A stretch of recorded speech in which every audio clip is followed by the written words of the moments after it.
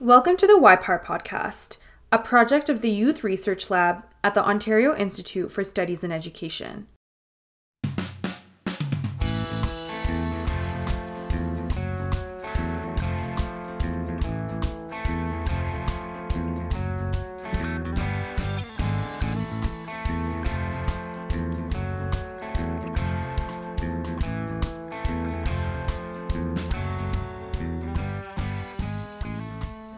In the YPAR podcast, youth participatory action research practitioners discuss the ethical dimensions of conducting YPAR.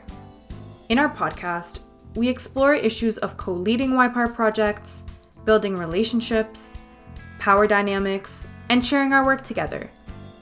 The Youth Research Lab is located in Toronto on the traditional territories of the Huron-Wendat, the Seneca, and most recently, the Mississaugas of the Credit River.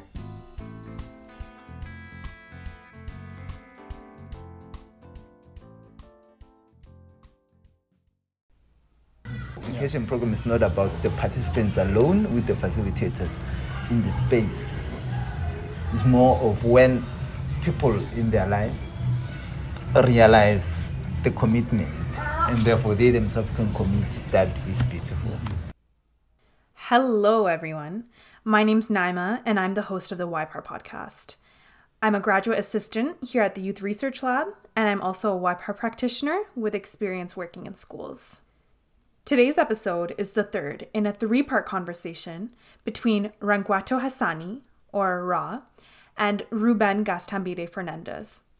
Ra is a YPAR practitioner, co-founder of Keleketla Library, and a lecturer at the University of the Witwatersrand in Johannesburg, South Africa.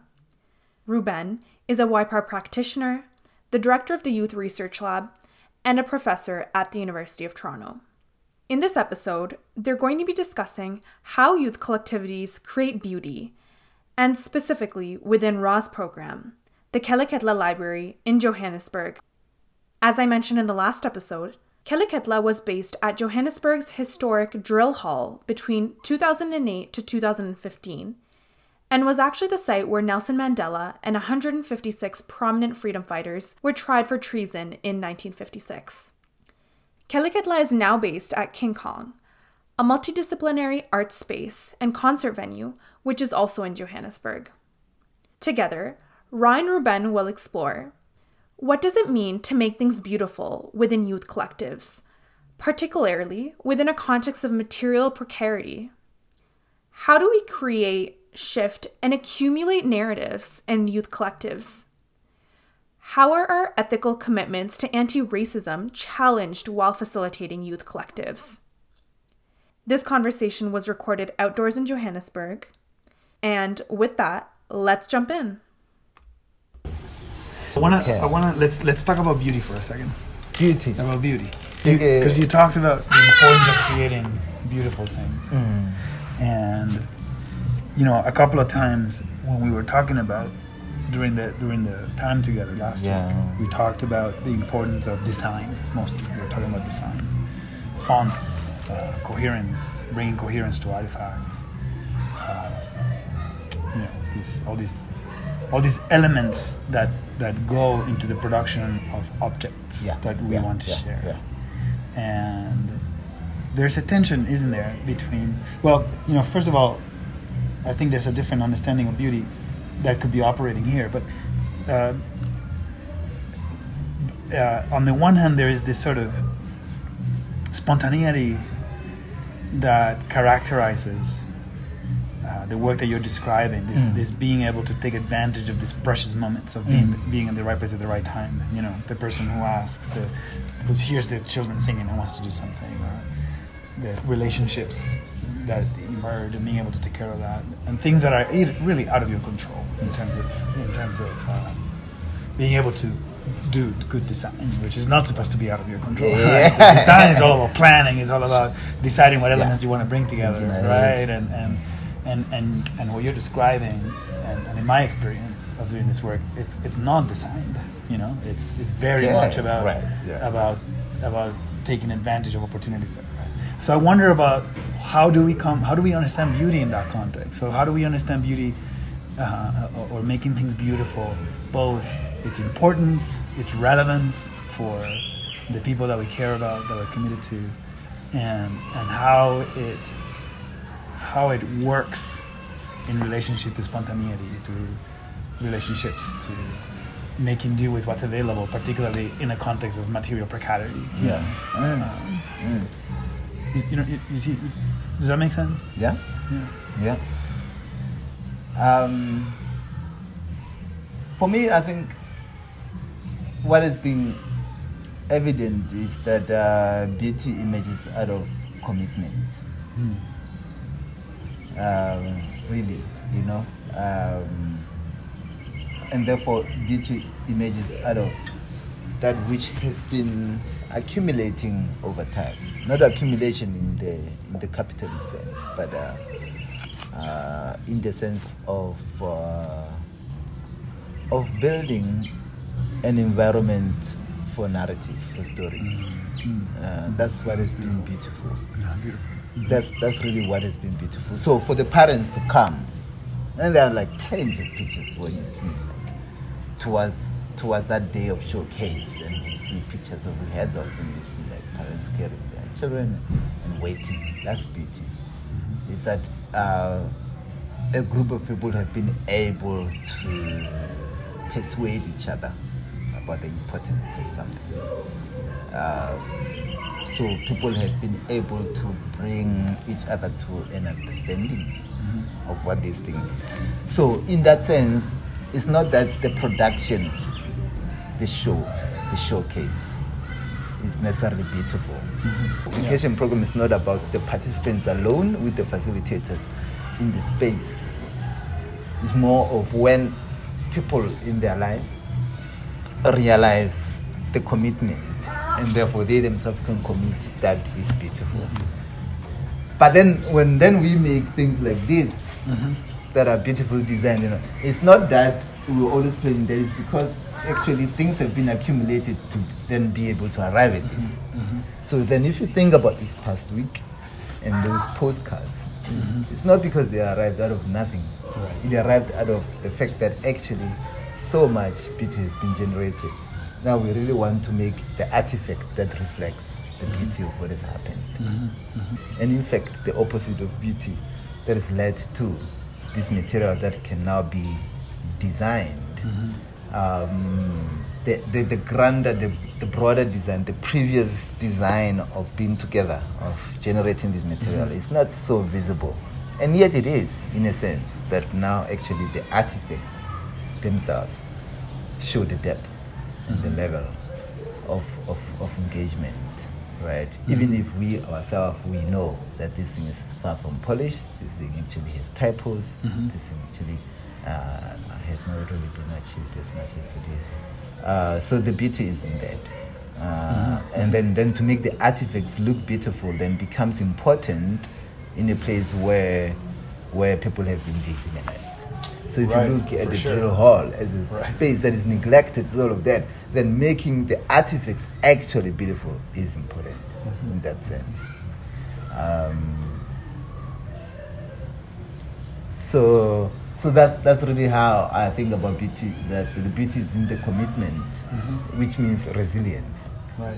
Which I'm resistant of, because somehow black people, former colonizers or whatever, there's always this thing about innovation as an outcome of resilience or something. There's always this thing whereby we're being romanticized, essentialized, that our beauty has to emerge out of the fact that we have to be resilient and face adversity to arrive at beauty.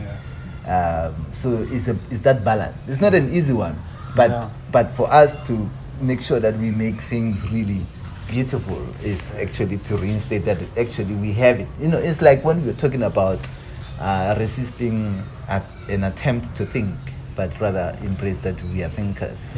I used it in my classroom today. We were talking about.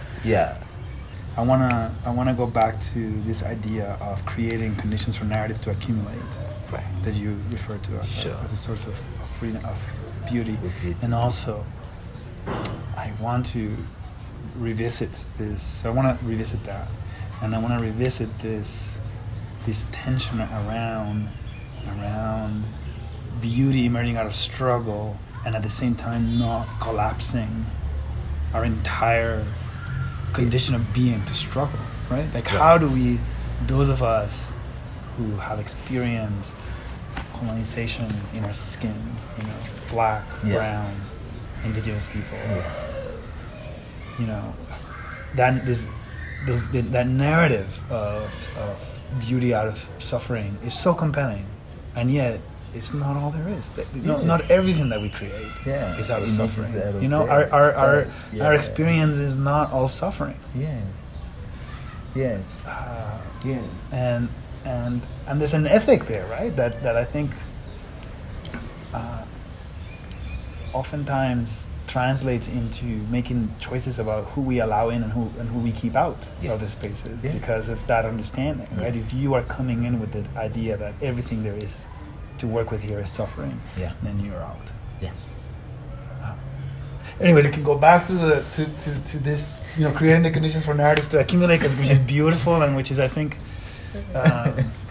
let's talk about this idea. How do we create the conditions for narratives to accumulate? Or maybe that was not the words that you used, but it was something along. That's how I remember it. I should have written it down. No, there are. So there was a program that was formed by. So these young people, some of them started in 2008 when we started, and others joined along the way. So one of them, and I keep referring to her, and now I'm gonna name her because she's in the book, so one can cite her and everything. And there was a whole process there, the protocol. And Mara Mashallah, she started a program in 2012, and this after because she's been there since 2008. And she said, she came to me and said, all this, respectability thing. So she calls me Uncle Ra. Like, Uncle Ra, I want to start a program with all the people, because there were many different programs, dance, music, whatever. And by that time, she was like really selling that.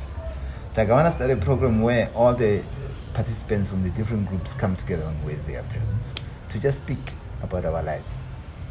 That we are now in different programs and we come together when it's time to showcase, but I want a space where we can now all talk, just talk, and we call it teen talk, because they're teens. Just to check on with each other and stuff like that. And for me, that was like really one of the highlights, to feel like actually here is a space. Yes, we are making art, and yes, we are learning. Some printmaking, some design, some this and dance, etc. But actually, because we are now quite a coherent group of different collectives, perhaps now there is a need for us to really just come talk about what's going on with our lives as teenagers, being misunderstood, teenagers. But she felt that was important, and she felt that like this is the space where this can happen.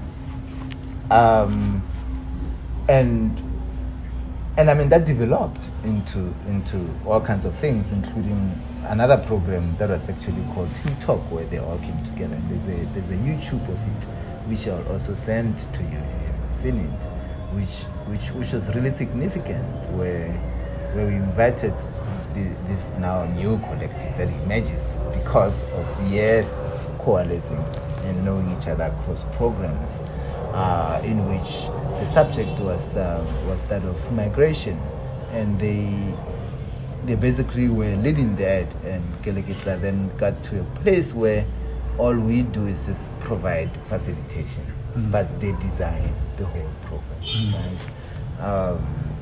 And design being important here because then this means that instead of a facilitator who may who may provide a structure of some kind, they were able to be in a space where they draw from each other's knowledges and bring that together.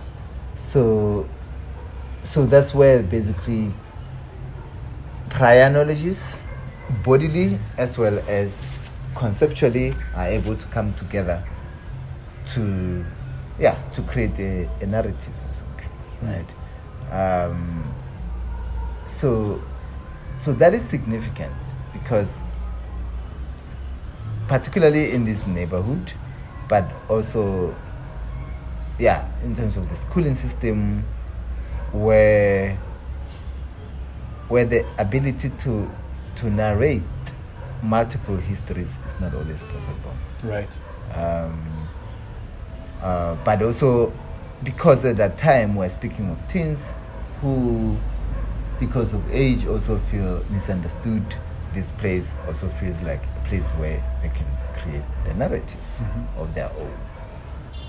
In this case then, and particularly because this participant comes and proposes that this is not a space to do the different workshops in art, rather is a place to speak, is that the conditions have been created.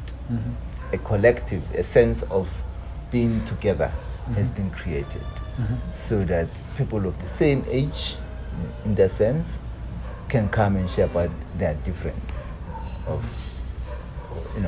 spiritual being, mental being, and other beings. The space has been created for them to realize that actually now we can come together to discuss that. Right. So that's the rationale, that in order to create a diversity and conflict and dialogue and debate and sort of relevance beyond a parochial view, you have to be in a collective. And also that the collective becomes a support structure. Right. So let's say maybe you want to speak about, and this has happened, where people want to speak about things that have to do with religion in the family and how that affects them, maybe in relation to gender, right?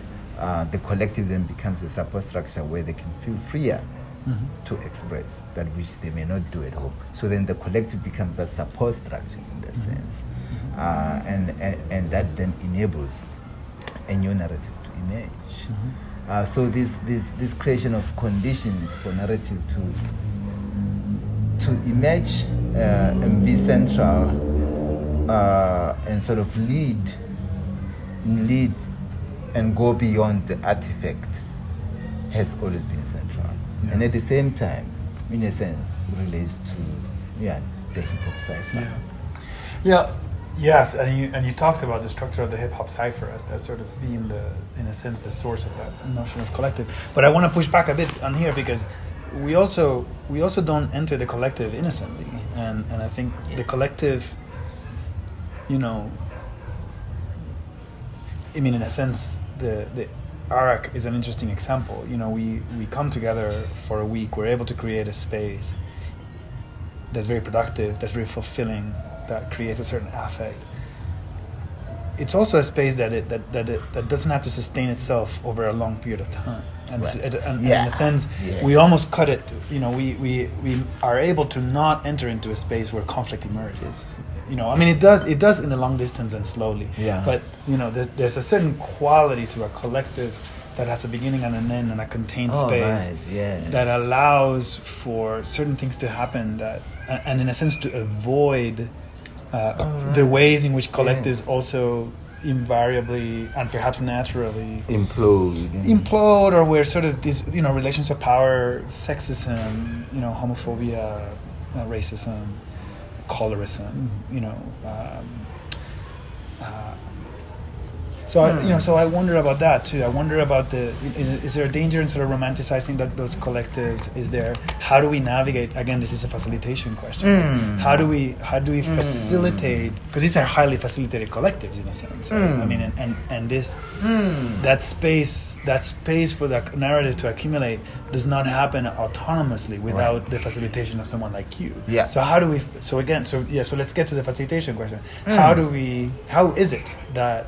What are the skills? What are the techniques? What are the sort of really practical, embodied, verbal ways that we facilitate a collective process that doesn't decline back into the kinds of dynamics that happen outside of that collective, right? That sustains a commitment to anti-racism, You see what I'm saying? Yeah. Right? Like, because otherwise, if we just say, it's the collective and it's beautiful and these things happen, I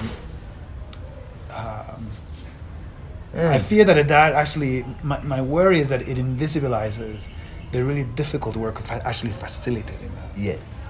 You see what I'm getting at? Yes. And to be honest, I'm struggling with this. There's a thing of community of practice that is quite undocumented and perhaps under-theorized from here, from this region, but also I think from the continent of Africa as well. And this is about who knows what in relation to who's, or maybe even in contrast to who's participating. And how these two can come together. Because just because somebody is doing the organizing or the facilitation doesn't mean that they are doing the participation. So, some people are there to immerse themselves and enjoy the work that is being organized by others. But actually they know what is required completely for the thing to be there. And for me, that's where the work of facilitation becomes challenging, but also then can also lead to the change of narrative. Right. In a sense. Because the community of practice may still seek what they know, right? What they know should be happening. And here I'm drawn to an experience when me and other colleagues were working on a festival about indigenous music in Limpopo, where I come from. It was organized by us, and we are we're students, and actually we are also postgraduate students. We are concerned about the future of this indigenous music called Kivadinaka, and we make a festival. It's a way of reviving. Right? We're also thinking a lot with Linda Smith in the process so we make a festival, and it's beautiful, right? It's absolutely great. And then during the festival, everybody's happy, and one elder comes and asks, congratulates us and asks when it's going to be the next one, because we don't have enough of this. And we say it was around November, and we say next year November, next year at the same time. And they're like, no, that's not how you do it. This is an elder, quite an elder. He says, no, that's not how you do it. You must do this twice a year. One around May to thank the ancestors for the rain, and then another one in September to ask the ancestors for the rain. And that was really mind-blowing for me, because I was like, first and foremost, this challenges festival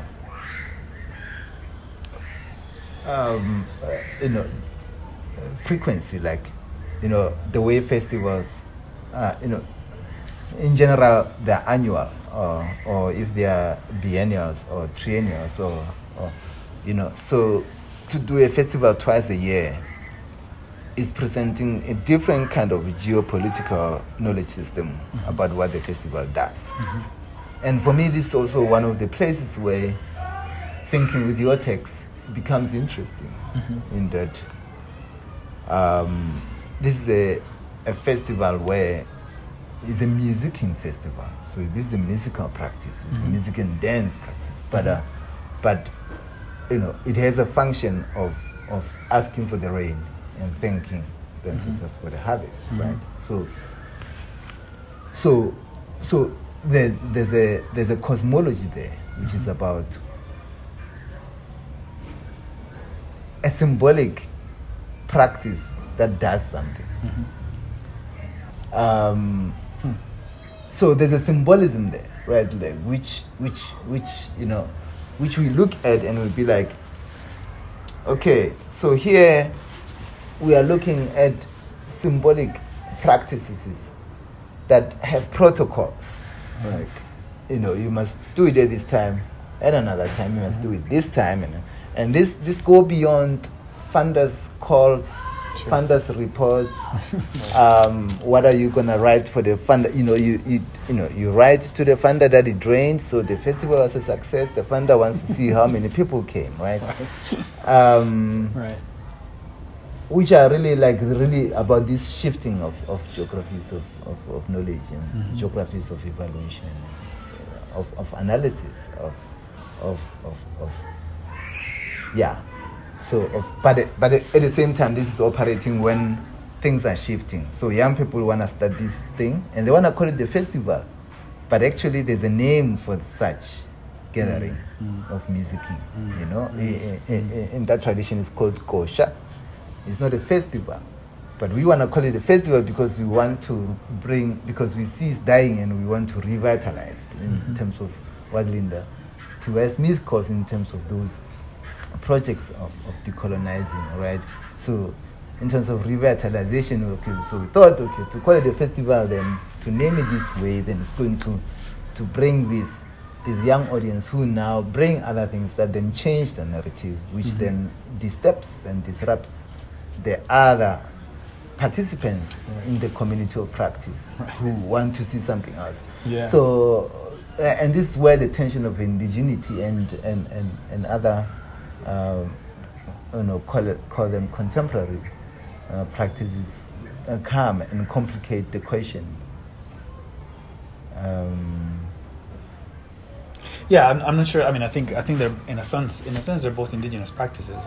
We might want to call one traditional and one contemporary, right? And it's certainly a tension, right? I mean, I think as a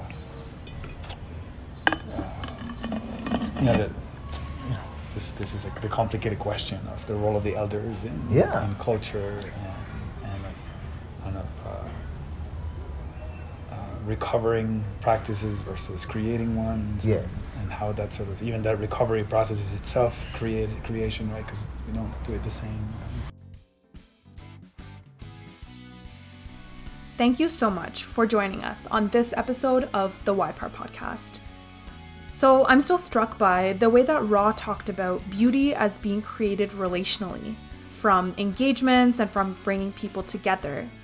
I'm also still thinking about the conversation had around how things like beautiful designs or demonstrations are created by an accumulation of moments and interactions. This makes me think about how we are actively working, reworking, and shifting relationships within youth spaces. And that's really what this work is about. Anyways, stay tuned for our next episode and see you next time.